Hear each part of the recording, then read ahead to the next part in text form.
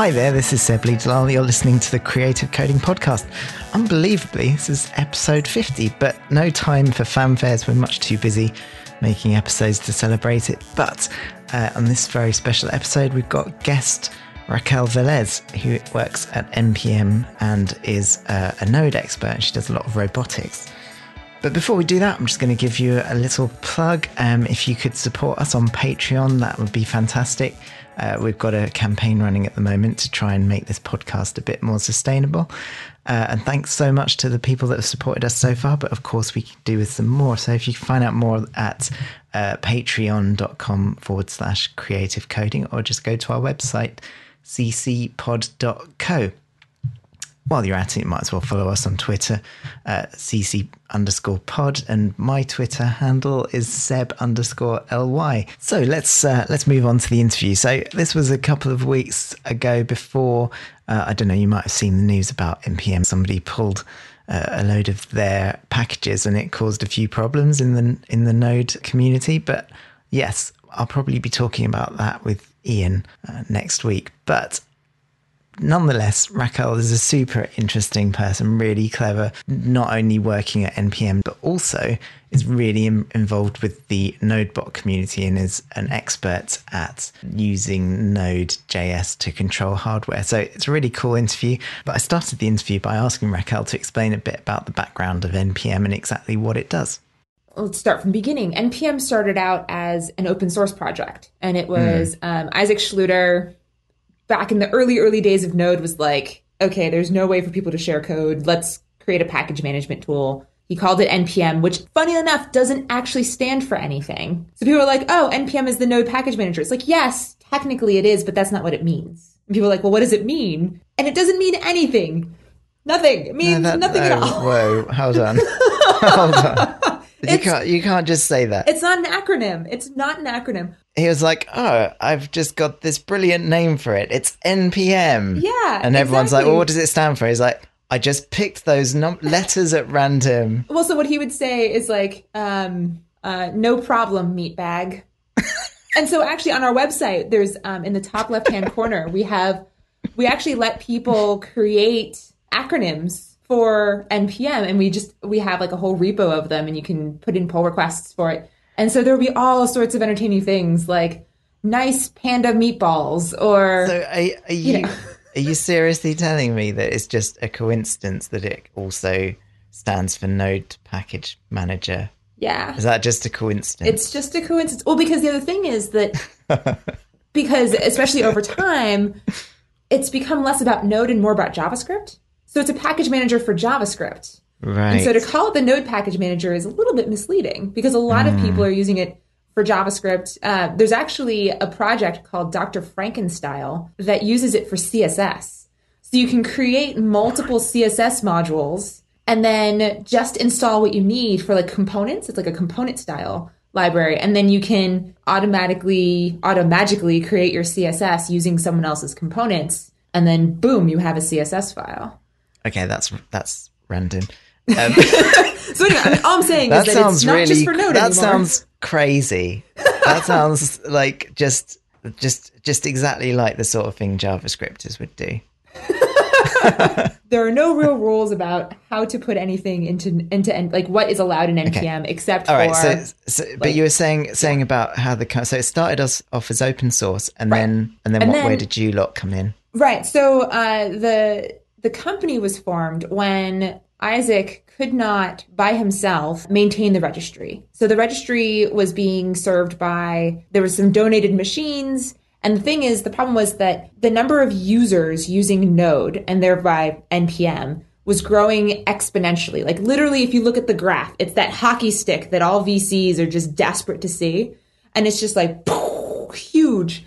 And so Isaac was like, well, I need to pay people to do this work because nobody wants to do this work for free. Open source really, really depends on having people loving open source and doing things for free and volunteering their time. But nobody wants to volunteer their time to keep servers up and running. Like that's the most boring thing ever. So he was like, well, can we get money to pay people to do this? And so that was kind of the start of everything. And so he started talking to VCs, and then they were like, oh my God, you have a hockey stick graph. Here's all of our money.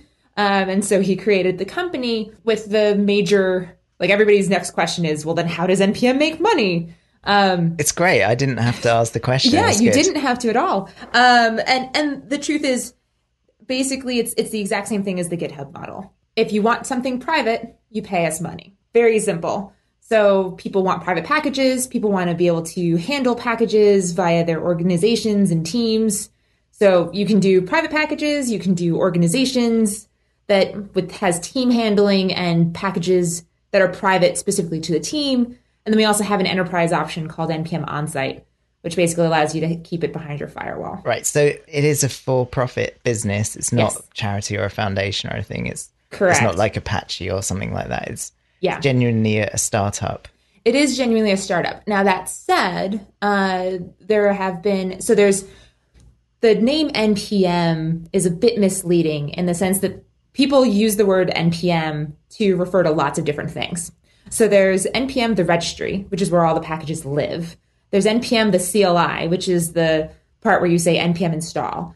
There's NPM, the website, which is what I work on, which is where you go to see what's going on and do discovery, etc. And then there's NPM, the company. So the CLI is 100% Billion open source. Everything else has some proprietary stuff specific to the company, or maybe it's closed source or whatever. But we're in conversations to look into the possibility of maybe turning NPM, the CLI, into a foundation or have it part of a foundation or something like that. Right. And basically saying that even though we have this company, the company will not own necessarily. So like the nice thing about the NPM Foundation would be that the community gets to keep that. And no matter what happens to NPM, the company, should it get bought or fall apart or whatever, the actual part that people rely on for their open source projects will not ever be, like, that gets to be owned by the community. Sure. If that makes sense. Yeah. Okay. So how big is the company? We're at 27 people now. Right. It's quite sizable. I've been there since day one. I was the first non-co-founder employee. So brilliant. Yeah. So I've got to watch this thing grow. And how long ago was that? When did you start? About 2 years ago, actually. Some of our listeners probably haven't even used Node before, right? So this might just be kind of really confusing. How do you explain Node to people? The way I like to explain it is it's JavaScript on the server, which really just to me is another way of saying, like, everyone here, at least the listeners, should be familiar on some level of code in general. Oh yeah, most of the time. They're coders. Yeah, bunch exactly. of geeks, a lot of us. Yeah, we get servers and stuff. Nerds. And when you say it's JavaScript on a server, I mean, essentially it's JavaScript on a computer, isn't it? Yeah, it really is. It's JavaScript. Basically, it allows you to write everything you want to write in JavaScript. So for me, my introduction to Node started out as like web services, but I have a background in robotics.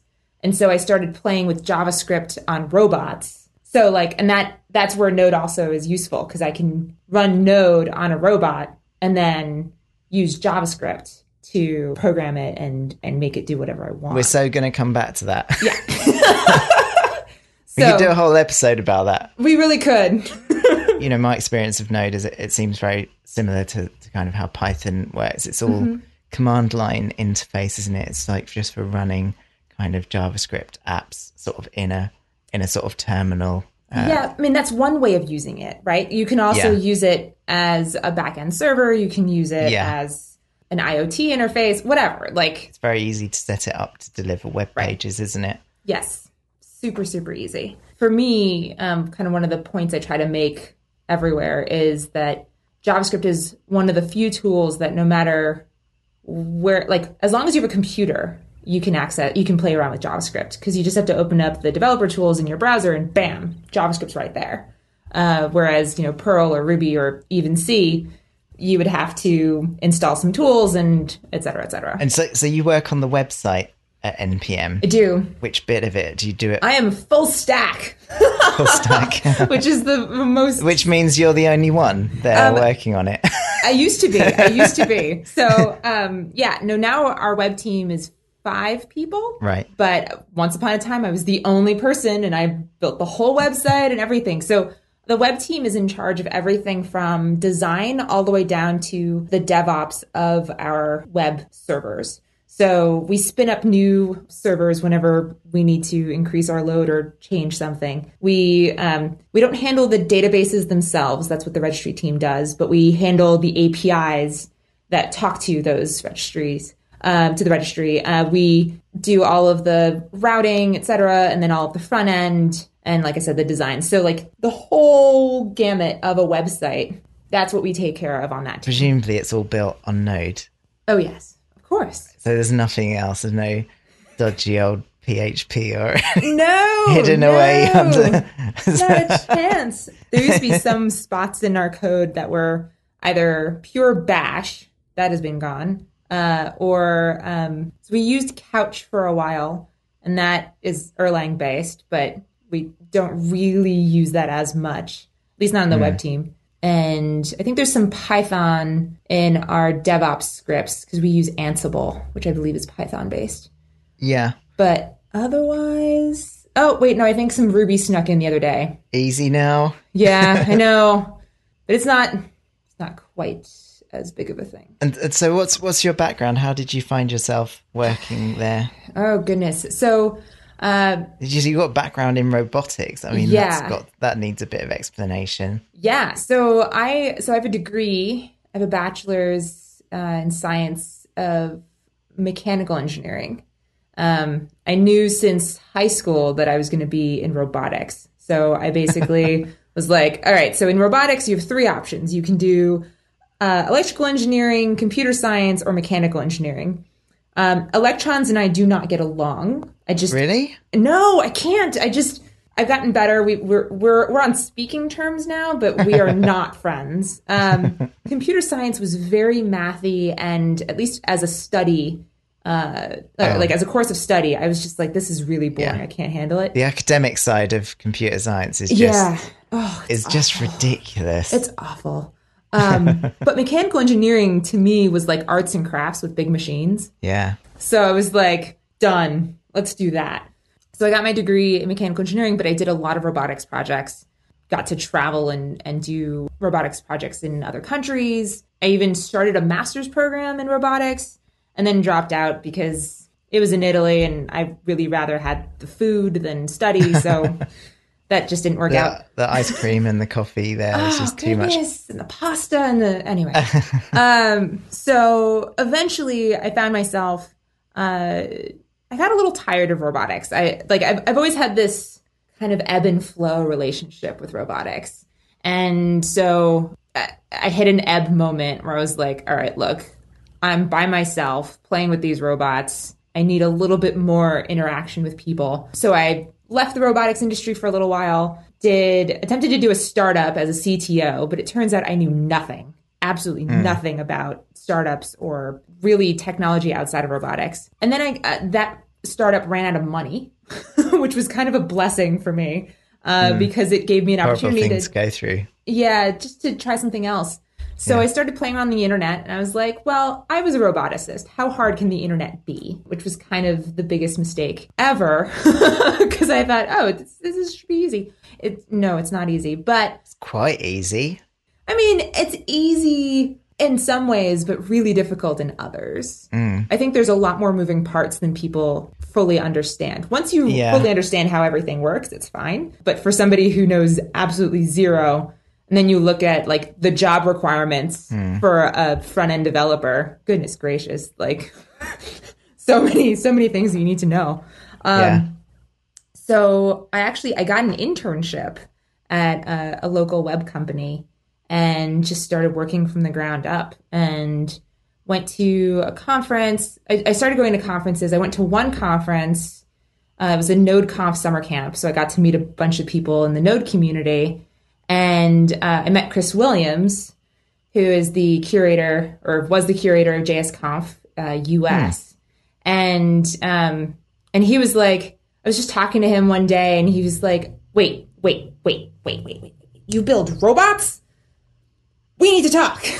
So we ended up, so from there, like, I think the next year I spoke at JSConf US. It was in 2013. I think you keynoted there, Seb. Yeah. But you were remote, so we didn't get to meet in person. I had a bit of trouble I still have a bit of trouble getting into America, but that's a different story. Yeah, no worries. Covered on episode 38, I believe, if you're interested. Okay. Yeah, I was there as a hologram that year. Yes, you were. And it was a mind-blowing keynote talk. That was really fun. But I gave a talk on using JavaScript to play around with artificial intelligence. And that was apparently also a fairly mind-blowing talk. And sounds it.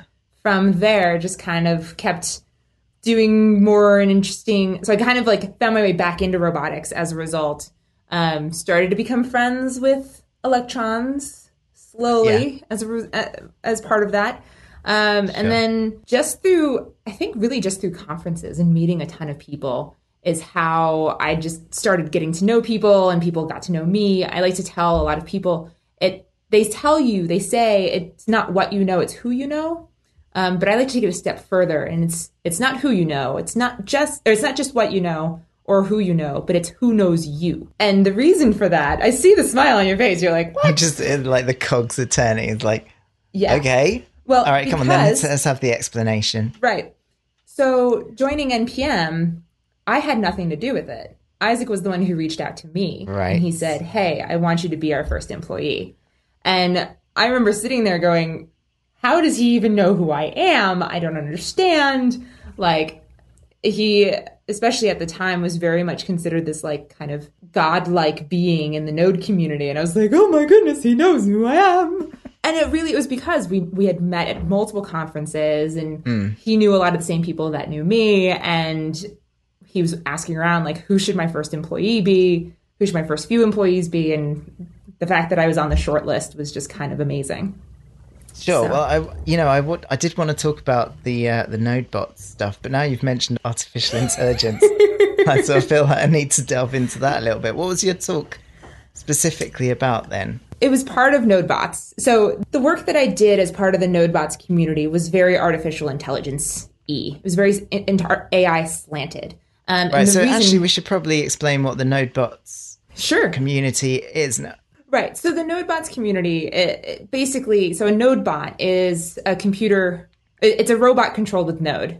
And for me, ask a million roboticists, you'll get a million different answers. But for me, a robot is simply a machine controlled by a computer. Very, very simple. Which means, having an Arduino with connected to a little switch that then you can turn, switch or toggle an LED on and off. That if you use JavaScript to program that system, that circuit, then that's a NodeBot. Now, that's the easiest NodeBot possible. A more sophisticated, probably one of the most sophisticated robots, again, depending on your definition of sophistication, would be one of the robots that I made, which I've done some path planning robots. I've done some multi-kinematic chain robots that can kind of pick in place. So for me, artificial intelligence is just giving a machine the ability to reason about some logic. Right. Which ultimately just comes down to code. Yeah. It's not really that fancy. People are like, artificial intelligence, Skynet, robots are taking over the world. And I'm like, no, the robot has it's to not be really coded. It's not really like generative algorithms or genetic algorithms, or it's just a sort of series of conditions that creates. I mean, I think you could argue that a neural network might be the closest thing to something that's not quite human-driven, just because, that's an adaptive learning tool, or algorithm, rather, that then a robot can reason about, okay, so cat versus dog, give it enough images of what's a positive of one and a false, positives and false of one and positives and falses of the other, and et cetera, and then it'll... eventually be able to discern the difference between a cat and a dog. There are more interesting things, of course. I've attempted to play around with simultaneous localization and mapping, which is SLAM, if you've heard of that.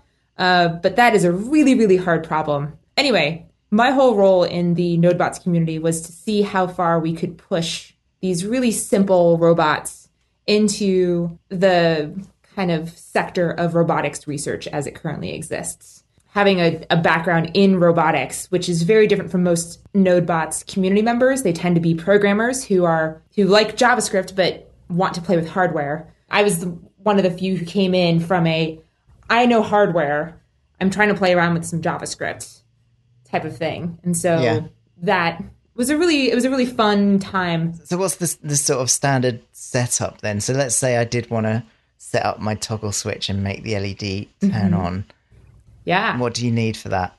So I would argue all you need is your computer. Yeah. And to make things just easy, get a SparkFun Inventor's Kit or similar. You need an Arduino, a USB cable, A to B, that will connect your Arduino to your computer, a breadboard, a few jumper cables, a button, and an LED. And so you always need an Arduino, presume. Most of the stuff you've done is through Arduino, and I'm assuming Johnny 5? Yes, I use There's Johnny 5. Everything Johnny 5? It doesn't have to be. There are a lot of people so there are other libraries out there that are not Johnny 5. There's one, Cylon.js. There's some people who have kind of rolled their own via Node Serial Port, which is kind of the crux of everything. Node Serial Port is what allows you to talk to the serial via Node.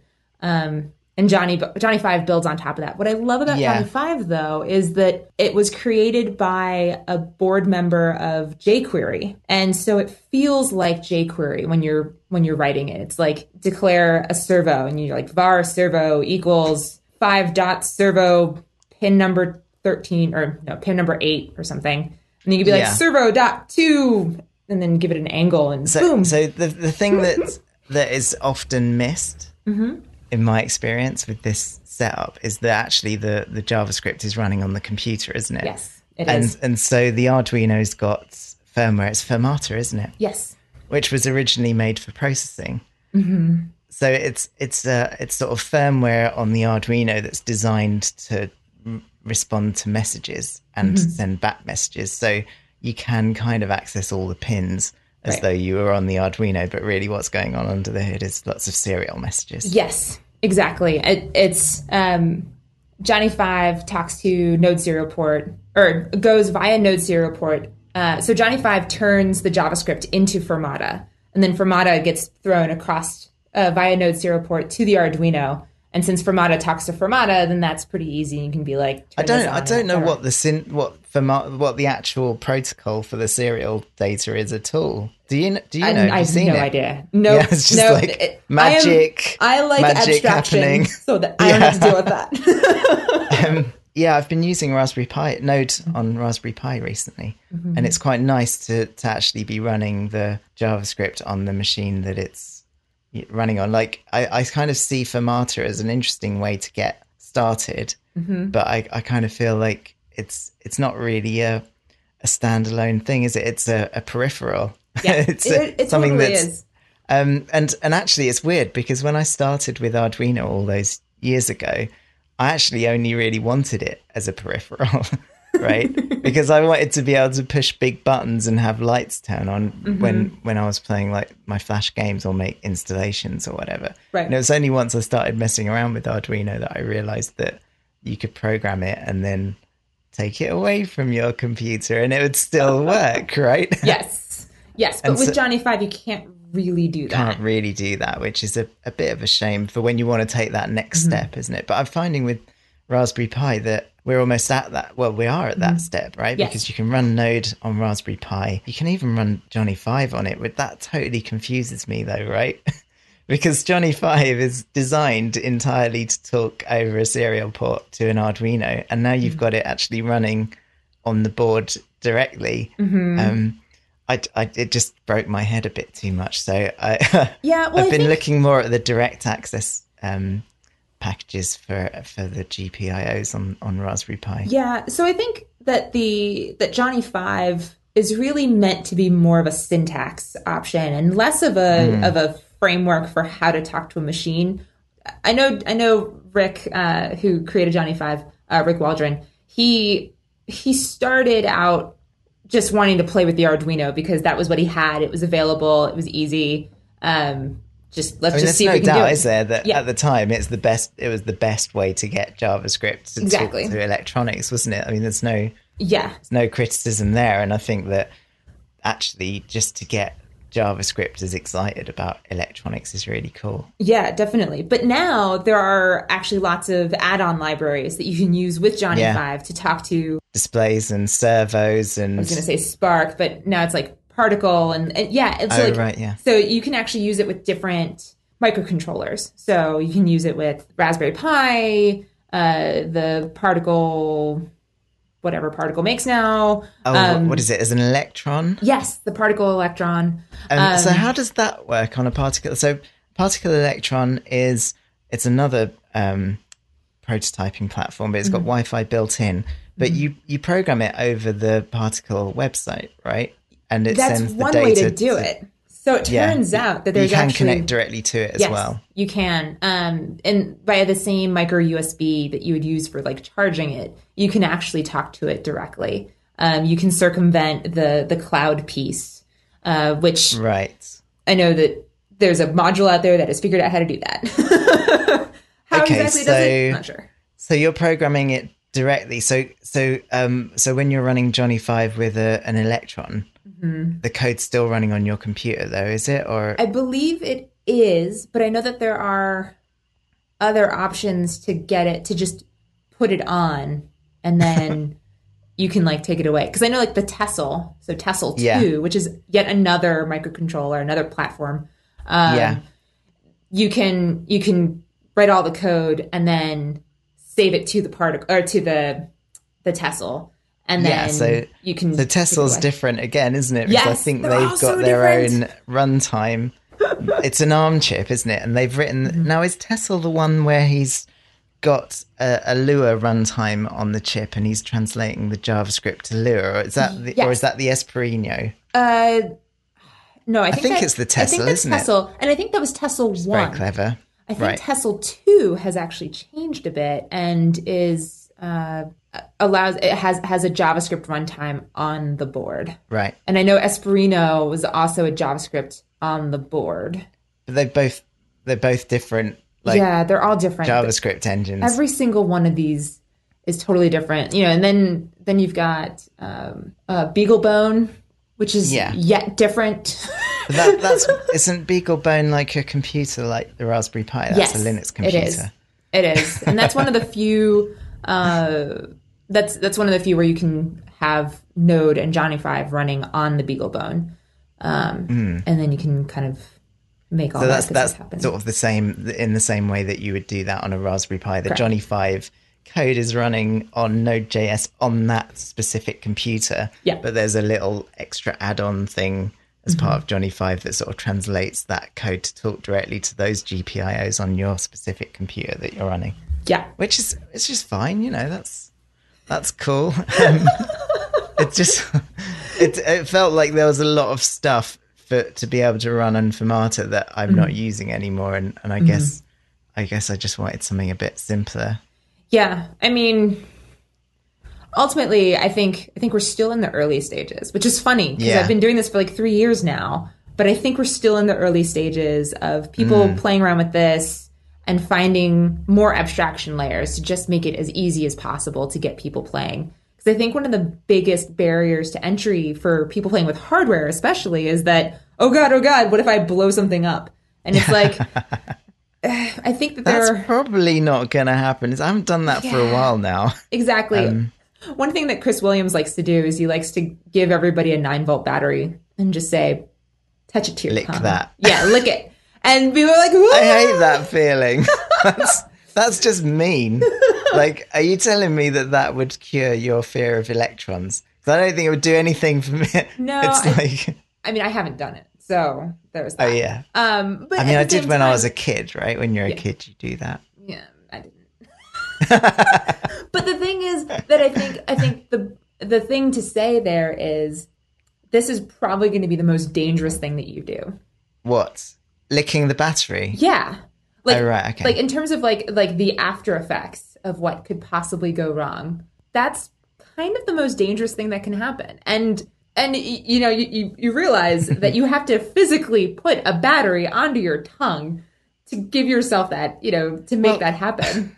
I mean, you can quite easily blow up like pins on the Arduino and sure. Raspberry Pi, right? If you just the Raspberry Pi, even worse. All you've got to do is connect it to the 5 volts, and that's it. Your GPIO pin is just gone. Oh, but so that's a bit, especially because I'm about to run a load of Raspberry Pi electronics workshops.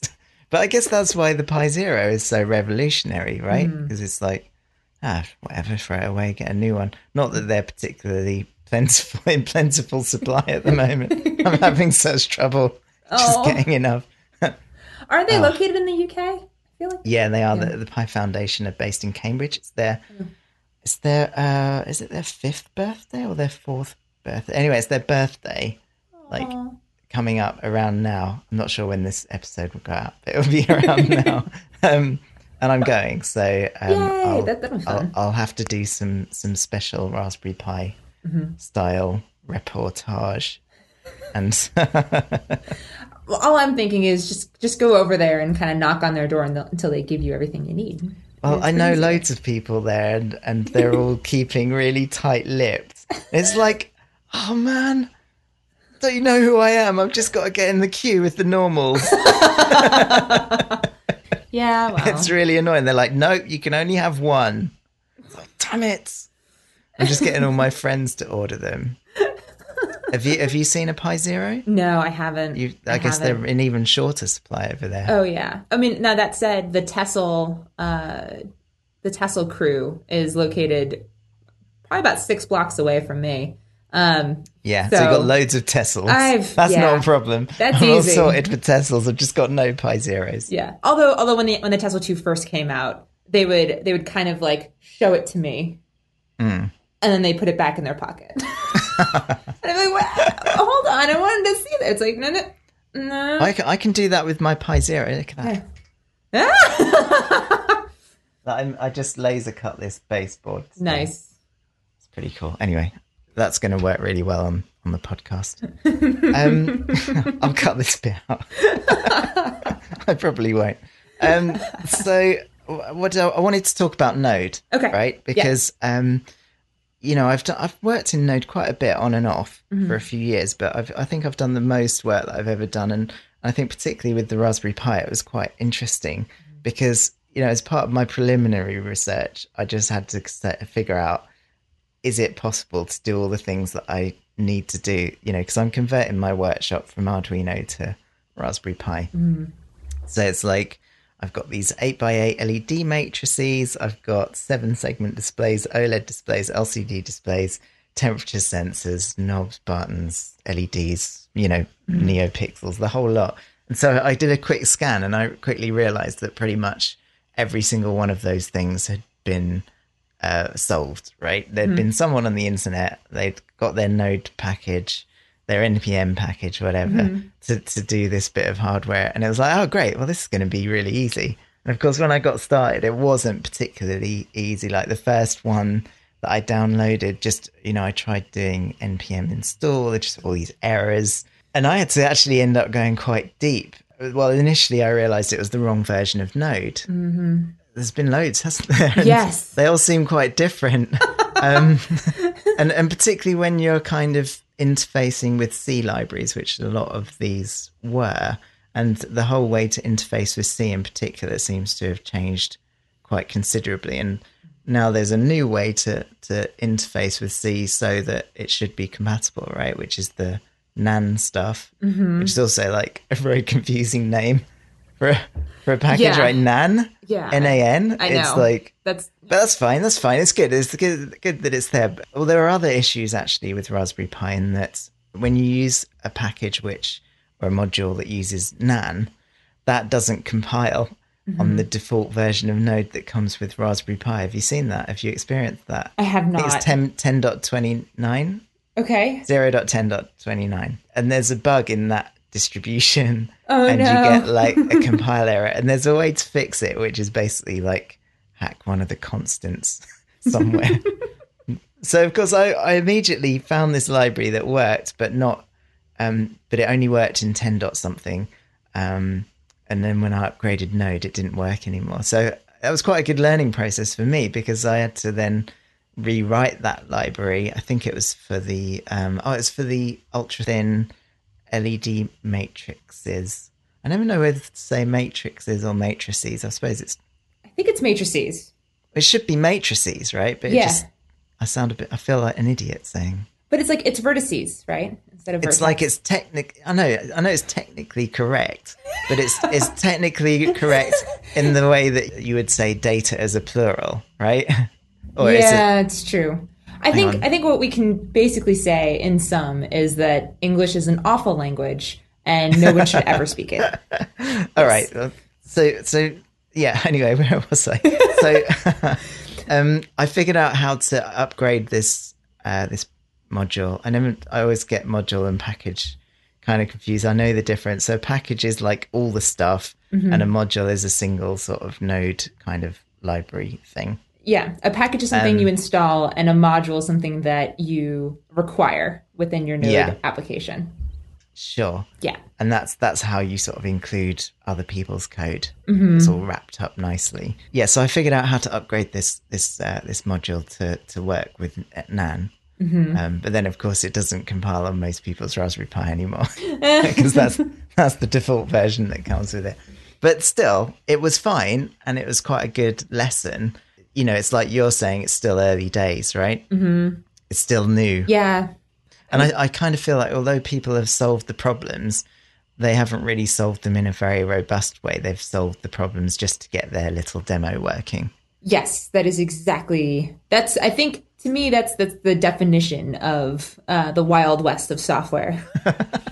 You know, I mean, I think especially with regards to hardware hacking and Node and NPM, there's a lot of confusion and frankly, there's just no process. There's no real standardization for how to create a package that will work on multiple versions of Node and even worse across different operating systems.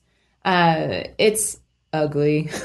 It's ugly and people are still figuring it out. Do you have any advice for someone who's starting and just encountering some of these problems? Yes. Find other people who have also had those problems and have them help you debug. Find a support group. Yes. It's always that's the only thing we can suggest right now because there's so many tasks that need to be completed first. Like the yak must be shaved every which way before we can get to a point where if you install a package, regardless of your version of Node, regardless of your operating system, regardless of your use case, it will work. So, yeah. Yeah. So how many, I mean, you've obviously got a lot of packages. Yes. On it. How many? Let me find out. Have you got? It says on our website, we have 244,339 total packages as of today. As of this recording. That's crazy. I know. It's a lot. No wonder, there's a few that are a bit rough around the edges. Oh, yes. And part of the problem is just the scale of it, right? Yes. One of the biggest tasks, which again, we're shaving at least 7 or 12 yaks every day to accomplish this, is the idea of discovery. How do you find a package? Just period. How do you find a package? And then once you find it, how do you know if it's going to be the right package, if it's a good enough package, if it's a package that is rough around the edges?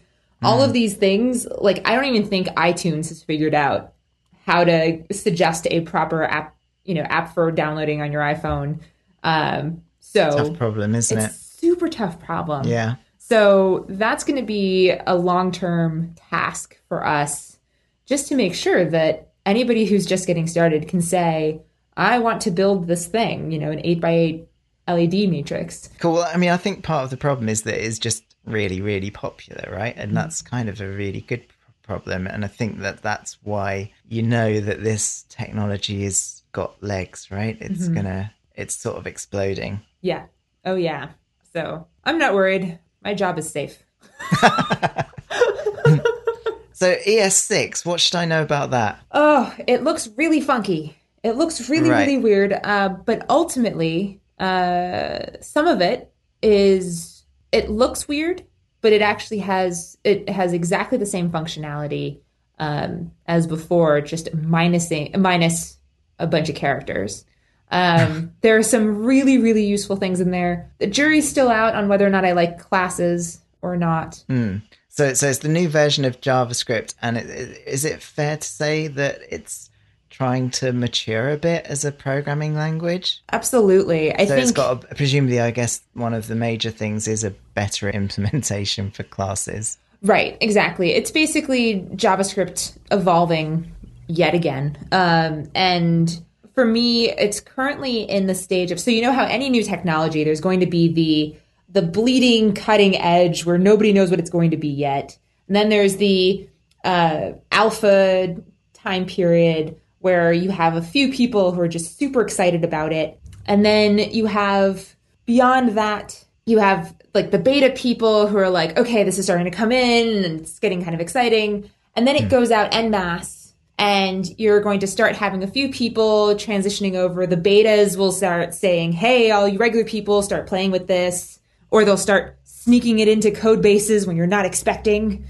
And you go, I didn't expect this. It's, I think I've talked about this before, but it feels to me like the same transition. You might know that I used to do a lot of Flash, right? And that's kind of how I got, somewhere in this industry as an artist. And we went through exactly the same thing, right? Between ActionScript 2 and ActionScript 3. Right. Loads, much better class. I mean, ActionScript 2 is essentially JavaScript today, and ActionScript 3 is like Java, right? It's more class-based, strict data types, and yeah, of course, exactly the same thing that all the ActionScript programmers went through. Most of them weren't computer scientists, most of them were artists who just discovered code, right? Which it's actually a really cool type of person, right? So yeah, it was interesting to see that whole torturous process, and I guess we're all set for the same thing now, right? With JavaScript. Yeah, I think so. I think the transition is going to be a bit easier now than perhaps in previous iterations, just because there's so much more tooling around things, and it could just be from my vantage point. I work with a bunch of people who really love being on the cutting edge of everything. And so I'm the type of person who, even all through school, refused to learn anything until it was presented to me more than once. Just because I don't want to waste my time learning something that is never going to be useful to me. So I just, ES6 kind of started being announced, and I was like, okay, great, I'm not going to worry about this. And then people started playing around with it, and I'm like, that's great, I'm not going to worry about this. And then, I kid you not, just yesterday there was a pull request for our code base at NPM, and one of our engineers had written a whole brand new file all in ES6, and I went, all right, fine, I'll learn this already. So I guess ES6 is fine if you're using the newest version of Node. Correct. Right? Correct. Is it 5? Node 4, actually. It's like 4.2.6 is what I'm currently using. That's impressive fact checking there. But of course you can't use it in the browsers yet. No, but you can use, there's a module that you can download called Babel, which is basically a translator from ES6 to ES5, which ES5 is what most of us are writing right now. And so you can write ES6, and then you can kind of, just like with CoffeeScript, which is another type of, another way of writing JavaScript, you can basically transpile it you can transpile ES6 using Babel to get ES5 out. And which I guess is more forgivable in this circumstance than it would be for CoffeeScript. Yes, right, exactly. Where do you stand on? I mean, my impression of CoffeeScript is that someone was using JavaScript and they're like, oh, look at all this crap everywhere. I'm going to make my own language and then like a compiler. So now, like, one of the joys of JavaScript is that you don't have to compile it, right? Right. And so someone didn't like it enough that they were willing to sacrifice the fact that they didn't have to compile it anymore. Right. and added a compiler. To me, I think the creator... So what I've seen is that... They're probably a friend of yours. I've probably just insulted you. No, I don't think I know him personally. But that's okay. But I know a bunch of people who love CoffeeScript. And I actually used it once, like in my first job in the industry. When I was an intern, we used CoffeeScript. And to me, CoffeeScript is that kind of middle language between Ruby and JavaScript. I find that Rubyists really love CoffeeScript because it reminds them of Ruby syntax. And especially if they hate the JavaScript syntax, it's like, ugh, forget it. I just want to play with Ruby. It's less context switching, right? Especially if you're doing Ruby on the back end and JavaScript on the front end, then it makes perfect sense to use CoffeeScript because then there's not as much context switching. That's one of the major reasons why Node is so popular, because people can write JavaScript on the server and on the client. That said, I don't like the way that CoffeeScript's transpiler turns... I don't like the output of it. Right. I think it's really ugly. JavaScript. And worse than that, when you're trying to debug CoffeeScript, it is so hard and so infuriating because the output would be of the transpiled JavaScript. And it says line 14 is where you have a bug. But if you wrote it in CoffeeScript, that bug is not going to be on line 14. It'll be on line 7, maybe. Look at all this extra complexity you just introduced just because you don't like semicolons. Right. Or brackets or whatever else that I can't remember now. Right. Can't remember what they took out. I just remember looking at it and just being horrified. Because, I guess I've always been of the opinion that, I guess if you're just doing a little side project and you're a Rubyist and you don't want to get into that whole JavaScript thing, it's just a little thing, fair enough. But if it's like a big project that's like your massive web service for your company, you've got to do it in the best thing that you've got to do. And if you have to context switch, well, it's a bit of a pain, but actually it's also good for your brain, isn't it? It is. I find. Yeah. I mean, I work in so many different languages, and at first it was a bit like, typing int into JavaScript, which I still do and sometimes, and var into C++, but that's just an extra little thing for your brain, isn't it? And I think exercising your brain is really important. I don't agree. know, maybe I'm a purist. So ES6 in the browser in a few years, do you think it will? How many years? It's going to be quite quick, isn't it? I think so. I think so because the ECMAScript TC39 is the group of people who are in charge of defining JavaScript as it evolves. They're kind of the grand, group, whatever. So the point is, they're the village elders. Yes, they're the Oxford Dictionary of JavaScript. It took them so long to get ES6 out, which is also known as ES 2015, by the way. Yes. So anybody who hears ES6 versus ES 2015, they're exactly the same thing. It's just a name change. But for no reason. Right. Well, I think what they wanted to do, actually, is that they wanted to start coming out with annual updates to the JavaScript language. They can still do that with ES6, right? I don't know why they... Anyway, it doesn't matter. The point is... I think they're just contrary. I think they're very pedantic. Anyway. As opposed to like... Well, we're all pedantic, aren't we? Yeah, we are. That's the sort of side effect of being a coder. I think it's just we can't help it. I completely agree. I think you'll find it's matrices. Yes, exactly.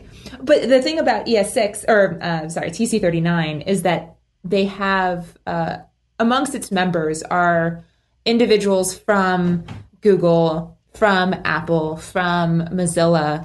All the major browser companies have representation on TC39. And so they're not going to agree to something unless they know that they can implement it in their browser as well. So ES6 will be coming to the browser, I imagine sometime in the next year, maybe 2 at the most. Just at all, or in a position where it's pretty well supported? I think... Don't have any of them started yet. I think Chromium Nightly or something. Yeah, I think some browsers have started playing around with it. Don't quote me on that. I don't know for a fact, but I'm pretty sure they've started playing around with it, and I think it'll be the same transition as it was from ES4 to ES5. It'll be a slow transition with lots of perfectly fine back. It'll support both for a little while, and then slowly over time it'll drop ES5 support. So if you're a front-end JavaScripter, you're not in any massive rush to make that switch, are you? Not yet. But then again, 2 years, to me, 2 years from I am 31 years old standpoint is a super short period of time. But 2 years from I've been working at a startup for 2 years is like forever. So no, you have plenty of time, but don't like completely ignore it anymore. It's now at the point. Just keep an eye on it. Yeah, exactly. When somebody puts a pull request in with ES6, don't sit there and scream and, close your ears and shut your eyes and go into the corner and say, no, I'm not going to do this. I'm not paying attention. Just read the damn pull request. Just learn some stuff. Just learn it. You just got to learn stuff. I mean, if you didn't want to learn new stuff, you shouldn't be working with computers. Yeah, and certainly not the web. New framework of the week. It's been really a real delight. I think we should wrap it up though, because we've been yapping on for quite a while, but I guess that means it was fun. No, it really was such a pleasure. I really, really enjoyed it. Ditto. Thank you so much. It was great to hear all about your work and hear from an expert about all the latest developments in Node and NPM. Thanks. We must do it again. Yes, definitely. We can talk more about robots next time. Oh yeah, let's do that. Have you got anything to plug or anything? Just npmjs.com is where you can find out all the great things about Node and NPM. Definitely check out nodebots.io. Okay. There's an International NodeBots Day every July. So I know it's only February, but if NodeBots is something you want to play with, even if you have zero NodeBots experience whatsoever, NodeBots Day is this international event where everybody around the world who goes to one of these events, obviously, builds NodeBots at exactly the same time. It's kind of like a big make-a-thon. It's not a hackathon in the sense of like there will be prizes or anything like that, but it's just community-driven. Everybody come together and try to feel like Prometheus turning on the fire by an LED for the first time. Which is always an absolute joy, of course. Isn't it the greatest? On Twitter, you're Rockbot? I'm Rockbot on Twitter. And if you really want to visit my website, it's Rockbot without the O's. So rckbt.me. It's cool. What's on your website? Anything? My blog. I blog sometimes. Also, if you want to contact me, that's where all my contact information is. So, great. Yeah. But Twitter's the best way to reach me. So cool. And thanks very much for joining us. It's been brilliant. Yes, thank you so much for inviting me. This was super fun. My pleasure. You've been listening to the Creative Coding Podcast with me, Seb Lee Delisle. Please consider supporting us on Patreon at patreon.com/creative coding, or you can find out more about us at our website, ccpod.co. If you listen to us on iTunes, then please leave a review. That's also incredibly helpful to us. Thanks for listening.